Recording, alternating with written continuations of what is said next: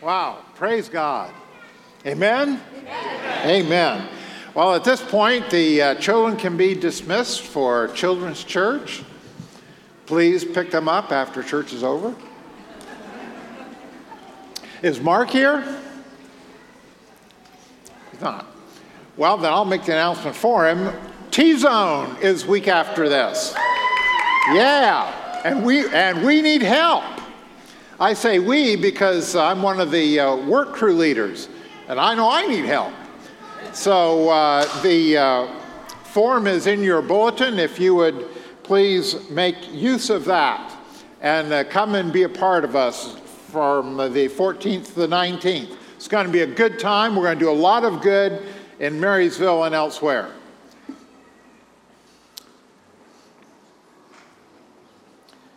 Okay, can you kick the memory verse up there? Let's stand and say the memory verse together.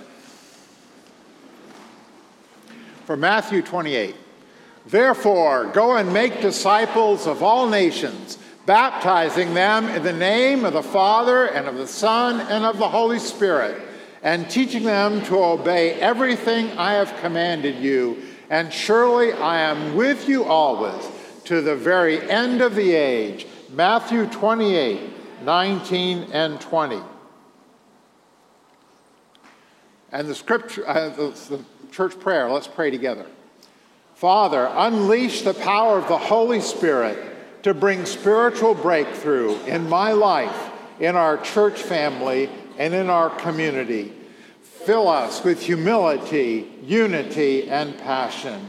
Let your kingdom come and your will be done, and may the name of Jesus be held in high honor in all that we say and do. Amen. You may be seated.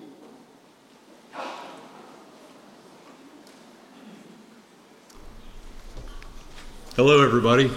I'm Nathan, and I'm new here. And so if this is your very first Sunday with us, welcome. It's really good to have you here. I'm brand new as well. I've only been the senior pastor here just about 7 days. And so I'm trying to get used to things, trying to figure out where things are. And so if you're new, welcome. We're just going to kind of stumble together and try to make sense of it all together. But I have found out that this is a wonderful church. They are so incredibly welcoming. And for those of you that were here last Sunday, thank you for the notes and the messages that you all gave me with those little pieces of paper.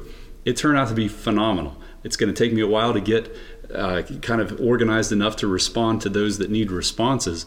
But thank you. I mean, it was just overwhelming, the kindness and the encouragement. And so, like I said, if you're brand new, this is a great place to be. Keep coming back, and we'll try to connect as best we can. So we have 2 worship services. One that is in the sanctuary, the traditional service, and I'm live there today, but I wanted to create a video for you all in the contemporary service, and so I'm just doing it out of my office right here, and I realize with my shirt, I hope you like COSI, but it's a fun place. But anyway, why do it that way? Because we have a wonderful preaching team of pastors. Why am I kind of obsessing about, for the first 4 Sundays, trying to do that myself? Well, it's because I know that I need to get to know you and you need to get to know me as quickly as possible.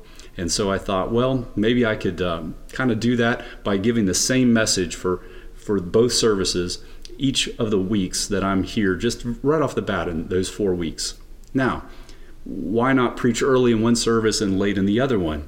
Pastor Aaron would do that sometimes. And what I heard from our children's ministry folks is that what happened was, since we have the kids in the services for that first half of the service, since we have a dedicated Sunday school hour before the services, they're in the worship service, which means that if I preach early in one and late in the other, well, the one that I preach early in, those kids have to sit through my entire sermon. And I don't see a problem with that, but maybe if you're 2 years old, this isn't the best thing in the world for you. So that's part of why I wanted to figure out either to do a video or simulcast, and so we'll just experiment. We're in an experimental time, as just this past year that the folks, the leaders of our church decided, let's try to do both services at the same time. And there are pluses and minuses, and it's exciting. So thanks so much for being flexible, and welcome to my office. I wouldn't show you around right now because it's a real mess, except for kind of what's right behind me. So let's just kind of jump in And first, I just want to make sure that everybody can hear me well. So if you can hear me, and the tech crew has got it just tuned just right, if you can hear me well, would you raise your hand? Okay, all right, got everybody? The tech crew can adjust as needed, no big deal. Okay, hands down, hands down. If you don't care whether you can hear me or not, raise your hand now. Okay, all right, so the tech crew were able to kind of make adjustments there again. So let's dive in to the message for today. I think you're going to really enjoy it. So as I started thinking about kind of this week, and we have this whole idea of the Independence Day holiday, 4th of July. We have a wonderful country, and I myself, I just was thinking about how wonderful it is. And then I would see people, some sarcasm online, and I saw some memes that were going around, and maybe you all saw the one with the Queen of England, and she's kind of like, staring into the camera, and the words say something like, "Happy Treason Day, peasants." And it got me thinking about, I was in England several years back, and I asked our tour guide, who was British and had lived there his whole life, I said, on almost every corner of London, there seems to be an Indian restaurant with Indian food. Like, I would have never guessed that. Like, why is that? And of course he said, "Well, we used to own India, you see." And I said, "Well, you used to own us as well." And as we were trying to connect there, I started thinking, life is complicated. Even in the history of the world, countries, entire countries, they rise, they fall, the boundaries look different. So if you live a long time, there are so many different things that change. And isn't it nice then to know that we have a God who created us, who doesn't change in terms of God's love for us and God's existence and God's desire to connect with us.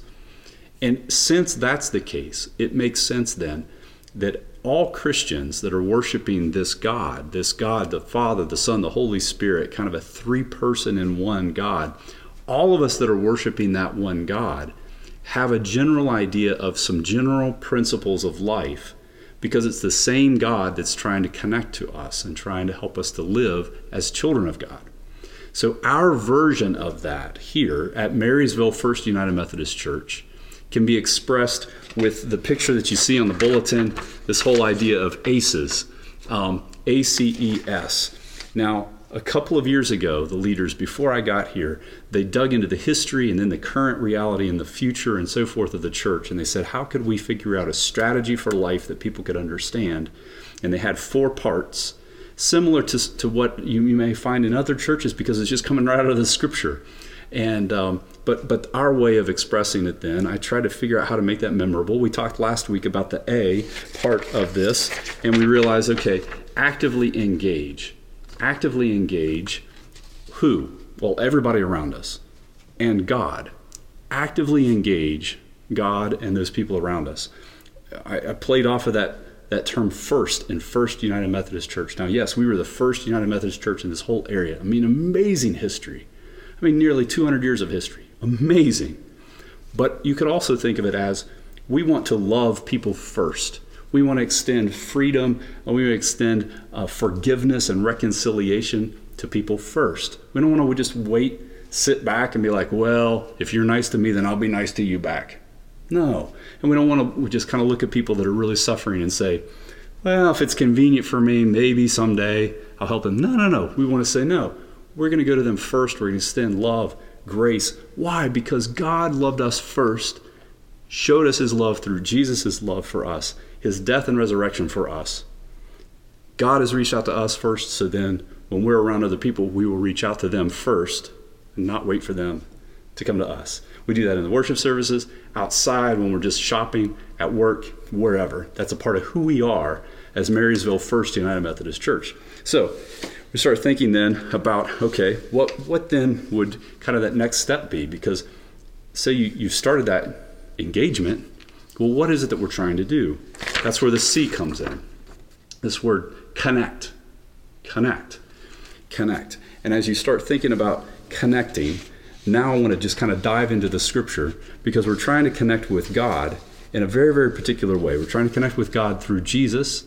And if you'll turn with me in your Bibles to Matthew chapter 28, it's the very last chapter of that book. And these are some of the last words of Jesus. You could think of it as like the last command that Jesus gave, as remembered by and recorded by this guy that we call Matthew. So I'm going to grab my Bible here as well. I'm going to set some things here to the side. And let's dive in together. Then the 11 disciples went to Galilee, to the mountain where Jesus had told them to go. He's already died. He's already risen from the dead. He's appeared first to the women and then to these other disciples as well. It says, when they saw him, they worshiped him, but some doubted.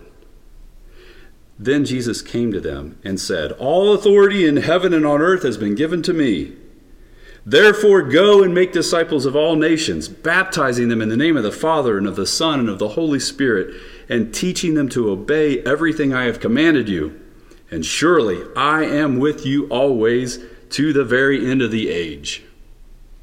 I mean, it's absolutely powerful. And this whole idea, a really cool pastor that I've really benefited from learning from by his books and some materials and stuff, named Steve Morrell, says Jesus' last command should be our first priority. Jesus' last command should be our first priority. What's his last command? It's right here. Go make disciples. Well, wait a second. That means if we're not disciples, then Jesus wants us to become disciples. We are about conversion. And it's kind of a bad word sometimes in some people's minds. You know, like, no, don't push your religion on me. Well, wait a second. Jesus wasn't pushing. It's kind of like he was pulling us close, saying, I love you, know that deep love of the Father, and then follow me. And as you follow me, I'll give you eternal life. And then you'll really know what it's like to be loved by God who created you, who has a purpose for you. It's an amazing invitation. It's not putting people down. It's not being that kind of aggressive, in your face, you're a terrible person, so you just imagine how much I love you. You know, it's relational. The word connect.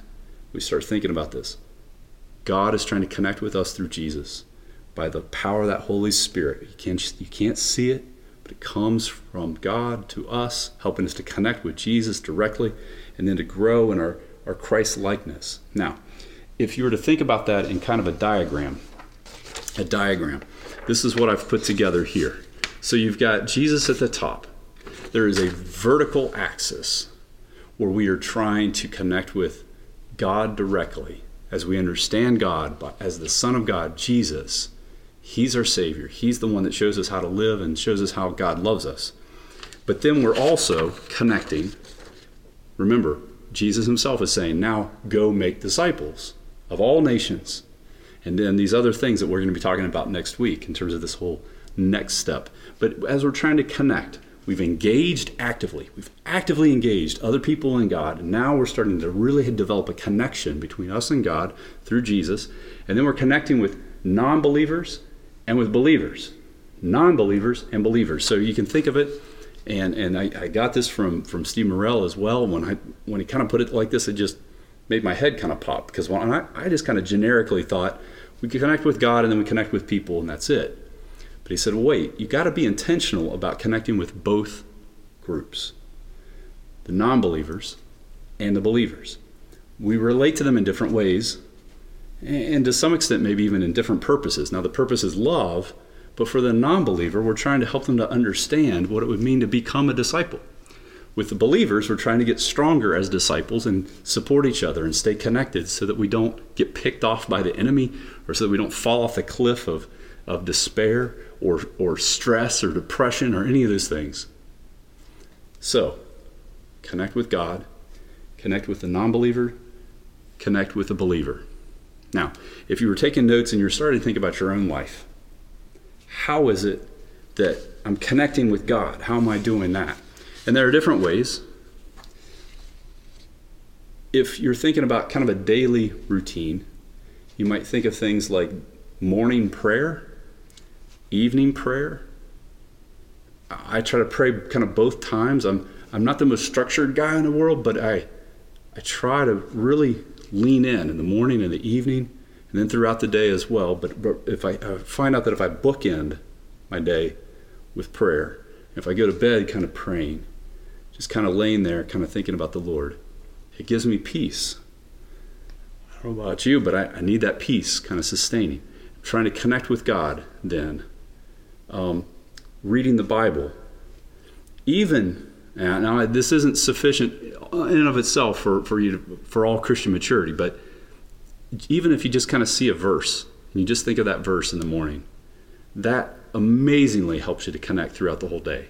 No joke. On my phone, I have an app that pushes a verse there. So that's the very first thing when I pick up my phone. And if you're like me and you want to get things done and you want to be efficient and effective, as soon as you get your phone, you may be thinking, okay, who do I need to contact or call or text, or what do I need to look at in terms of, messages, so forth. And it just reminds me, no, I got to stay centered on God. God's the priority right off the bat. I use the YouVersion Bible app, but there are a lot of other ones that are great, and I'll be experimenting with those too, and you all can tell me your favorites as well. If you think some of us journal, either typing it out or physically writing out things in a journal, again, just trying to help us to connect. Weekly when we worship, why do you come to a worship service? Well, it all kinds of different reasons, but one of them is to just remind yourself to connect, and then to help others to connect, and then the worship leaders and the people like me, we're trying to help you to connect with God, and we all do that together. There's something powerful about doing that all together. If you ever watch like a sports game with a bunch of other fans, and maybe even some other fans for the other team, you realize that's a totally different environment than just kind of watching it there on a little screen on your own. Well, this is way more important than anything like that. We're connected with our Creator. We're giving thanks, and we're pouring out our heart, and we're worshiping God, and we're learning and being formed by His Spirit and everything. It's amazing, right? And so that's something that we do to try to connect with God. There are other things as well.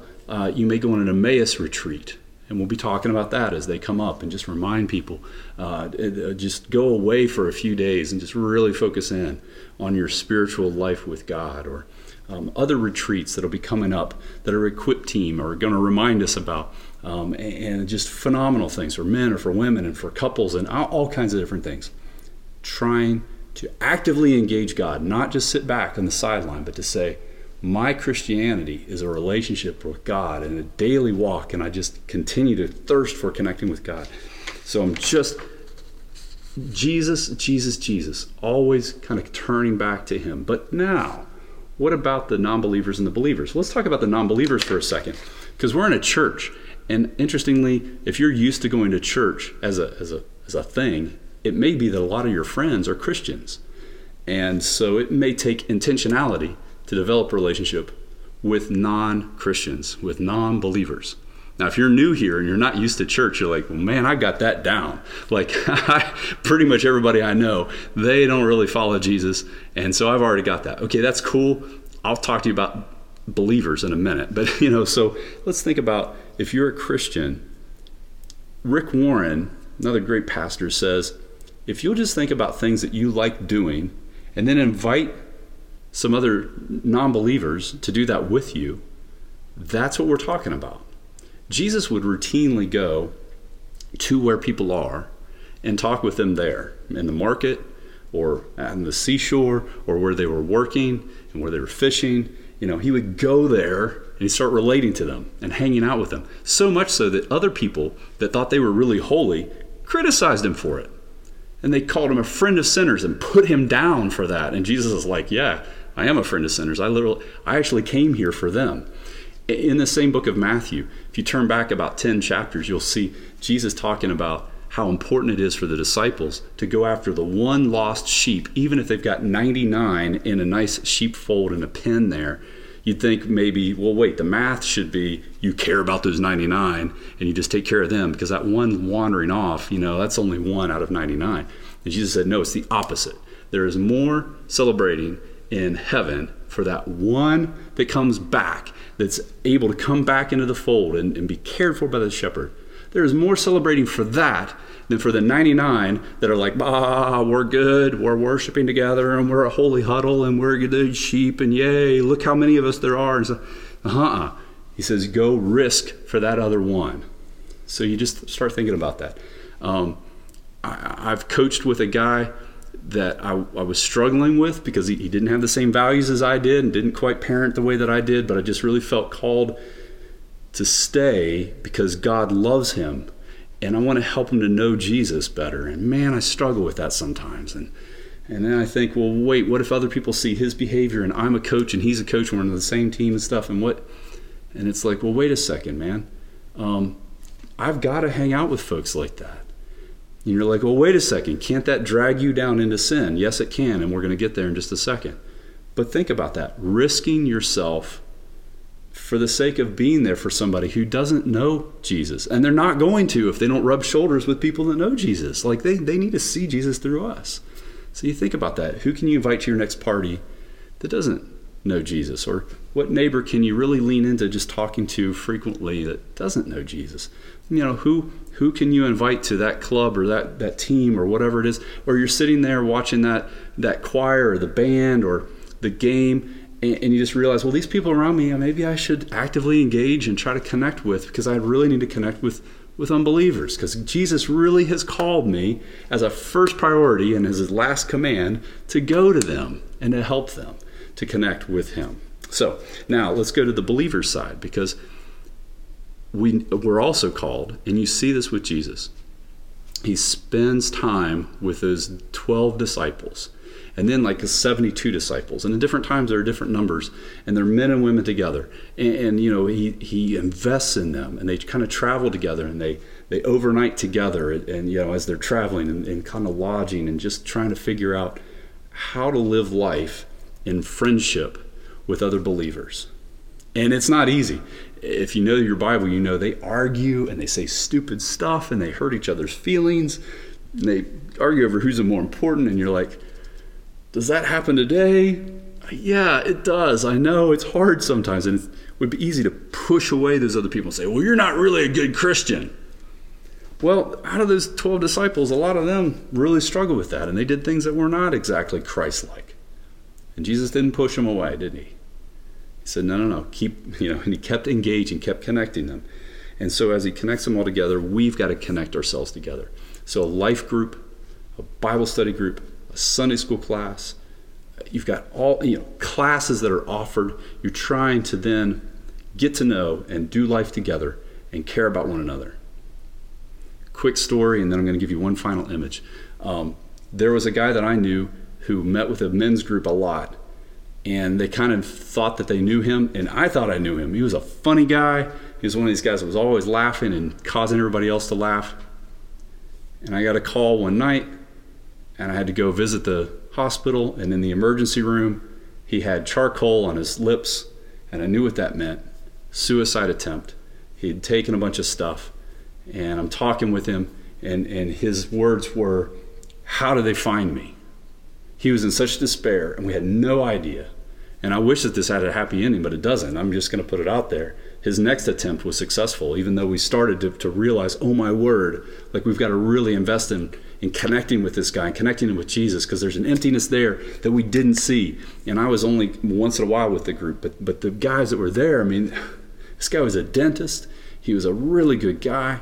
They met for years. We didn't know. He was not powerfully connected with Christ, but also not with those other guys. And you're like, well, wait, I know this guy and that guy, and we hang out. Or our little group, we get together and we ladies, we talk and we talk. Well, do you really open your heart? And it may take a leader to step up and say, I will risk this with these people. I will be honest about what I'm struggling with. I'll be honest about some sin that I've done, and I'm just going to confess it, or I'm going to be honest that I'm really struggling with my faith. And you're like, man, I don't know if I can trust that group. Well, you got to find some Christians that you're willing to go there, because if you don't, other people will not benefit as much from your life with them as they would if you put it out there and you said, you know what? Jesus calls me to go make disciples of all people. And that's being a disciple means I'm going to be truthful and honest. I'm going to care about where they're coming from, and I'm going to be open and push myself. So that leads me to this whole idea of risk taking. Connecting with Jesus, connecting with the non-believers and the believers, we've got to be willing to step out and risk a little bit. And just talking with somebody you don't know very well and trying to engage them, that might be a risk. Or maybe you're really good at that and you can talk to people and you can befriend them. But to take that next step to be like, hey, okay, I'll pray for you. I've just shown that I have some faith. Or like, I got called out recently in a dinner, and I don't know if everybody were believers or not, but this other guy and then one of my sons said, okay, pastor, you need to pray for our food. And I was like, whoa, dude, like now I'm going to have to pray out loud. And I don't know if other people, I don't know how they're going to take it. And I was like, wow, even I'm getting nervous about this. So I get it. I prayed, obviously. I was really, really careful to try to point them to Jesus. But here's just a picture, kind of wrap it all together. So here you go. You've got some guys up here. You've got rushing water down below. And this dog was in trouble down in this canal. And the guy walking by saw it. And then these other people got together and they formed this human chain to reach the dog. Now, as I'm looking at that, I mean, this is a steep angle. I don't know if you can tell or not, but these guys are really risking themselves to go down there and get this dog. And I thought about that, and I thought, wait, the folks at the top have to be really securely holding on to something really firm. So these posts are concreted in, and they're iron, and they're holding on to those. And God is that connection. His son Jesus is that connector between us and God the Father, to where that's a firm foundation. So we study the scripture and we pray and we have that relationship and we worship to have that relationship that's firm and not changing. But then we have to link arms, so to speak, with other believers, because we're going to go try to help somebody. But if we're not linked up and somebody, just kind of jumped in the canal and they've got that dog and they're like, I'm going to rescue this dog, but now they can't climb back up on their own. So you have to link up. That's why you regularly risk and intentionally meet with and develop those relationships with other believers so that you've got that connection. Then you can be more safe and more powerful in your reaching out to others. And as you then help them, then you can bring them to safety. This is a really cool story, and it kind of made it onto the news and YouTube and stuff. And then if you look online, you can find other examples of where people did this out in the ocean to save a little kid and to save a family. And human chain, firm with that foundation, part, the very, very end, somebody's got to really be close to the Lord, so to speak. Then we're all kind of connected together by that Holy Spirit power as believers. And they risked their life for a dog. Now, I love dogs, but people are more important. Jesus died for all of us people. And then he says, go make disciples. Go risk. Are you willing to risk what other people are going to say about you? Maybe your reputation, maybe some of your own time, some of your own well-being, maybe even your very life, to say, I'm going to risk it for that one lost one. Because that's what Jesus does. And I'm a disciple of Jesus. I'm going to stand up. I'm going to follow him in that. If that's you, I'm going to pray for you right now. And I need this prayer as well. It's way too easy to get comfortable just trying to care for the 99. That's unacceptable in Jesus' eyes. Unacceptable. And not only that, but it's a more fulfilling life to go after that one. You see the examples in the scripture. You see those examples in real life here. You might be the result of somebody saying, you're important enough that I'm going to risk my relationship with you or with other people to tell you about Jesus. And I'm going to try to invite you to church.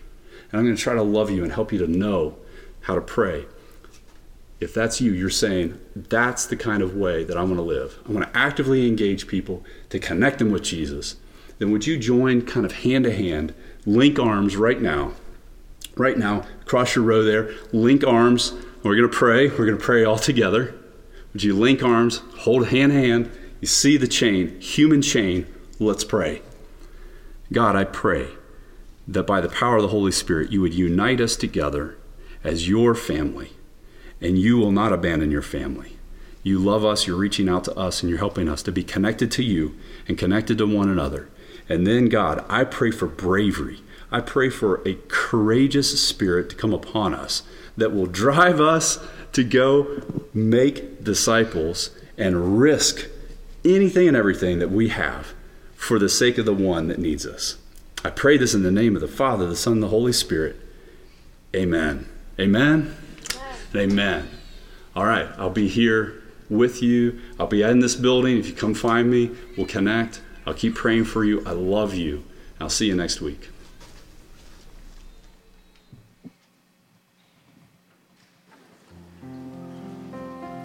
Now, Jesus came to us to make that connection. As we hear, for God so loved the world that he gave his only begotten Son, that whosoever believeth in him should not perish, but have everlasting life. Jesus came and gave his life for each of us. And on that night that he gave himself for us, he gathered his disciples together in the upper room for that Passover meal. And during that meal, he took the bread. And when he had given thanks to God, he broke it. He gave it to his disciples. He says, "Take, eat. This is my body, which is broken for you." That's what Jesus risked for you, his body to be broken on the cross.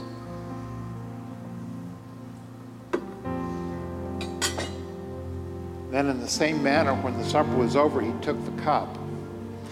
And again, he gave thanks and praise to God, and he gave it to them. And he said, "Take and drink from this, all of you. For this is the cup of the new covenant in my blood, poured out for you and many for the forgiveness of sins. Do this as oft as you drink it in remembrance of me." And so you are invited to the Lord's table to come forward and to share in this. Would all of the communion stewards please come forward?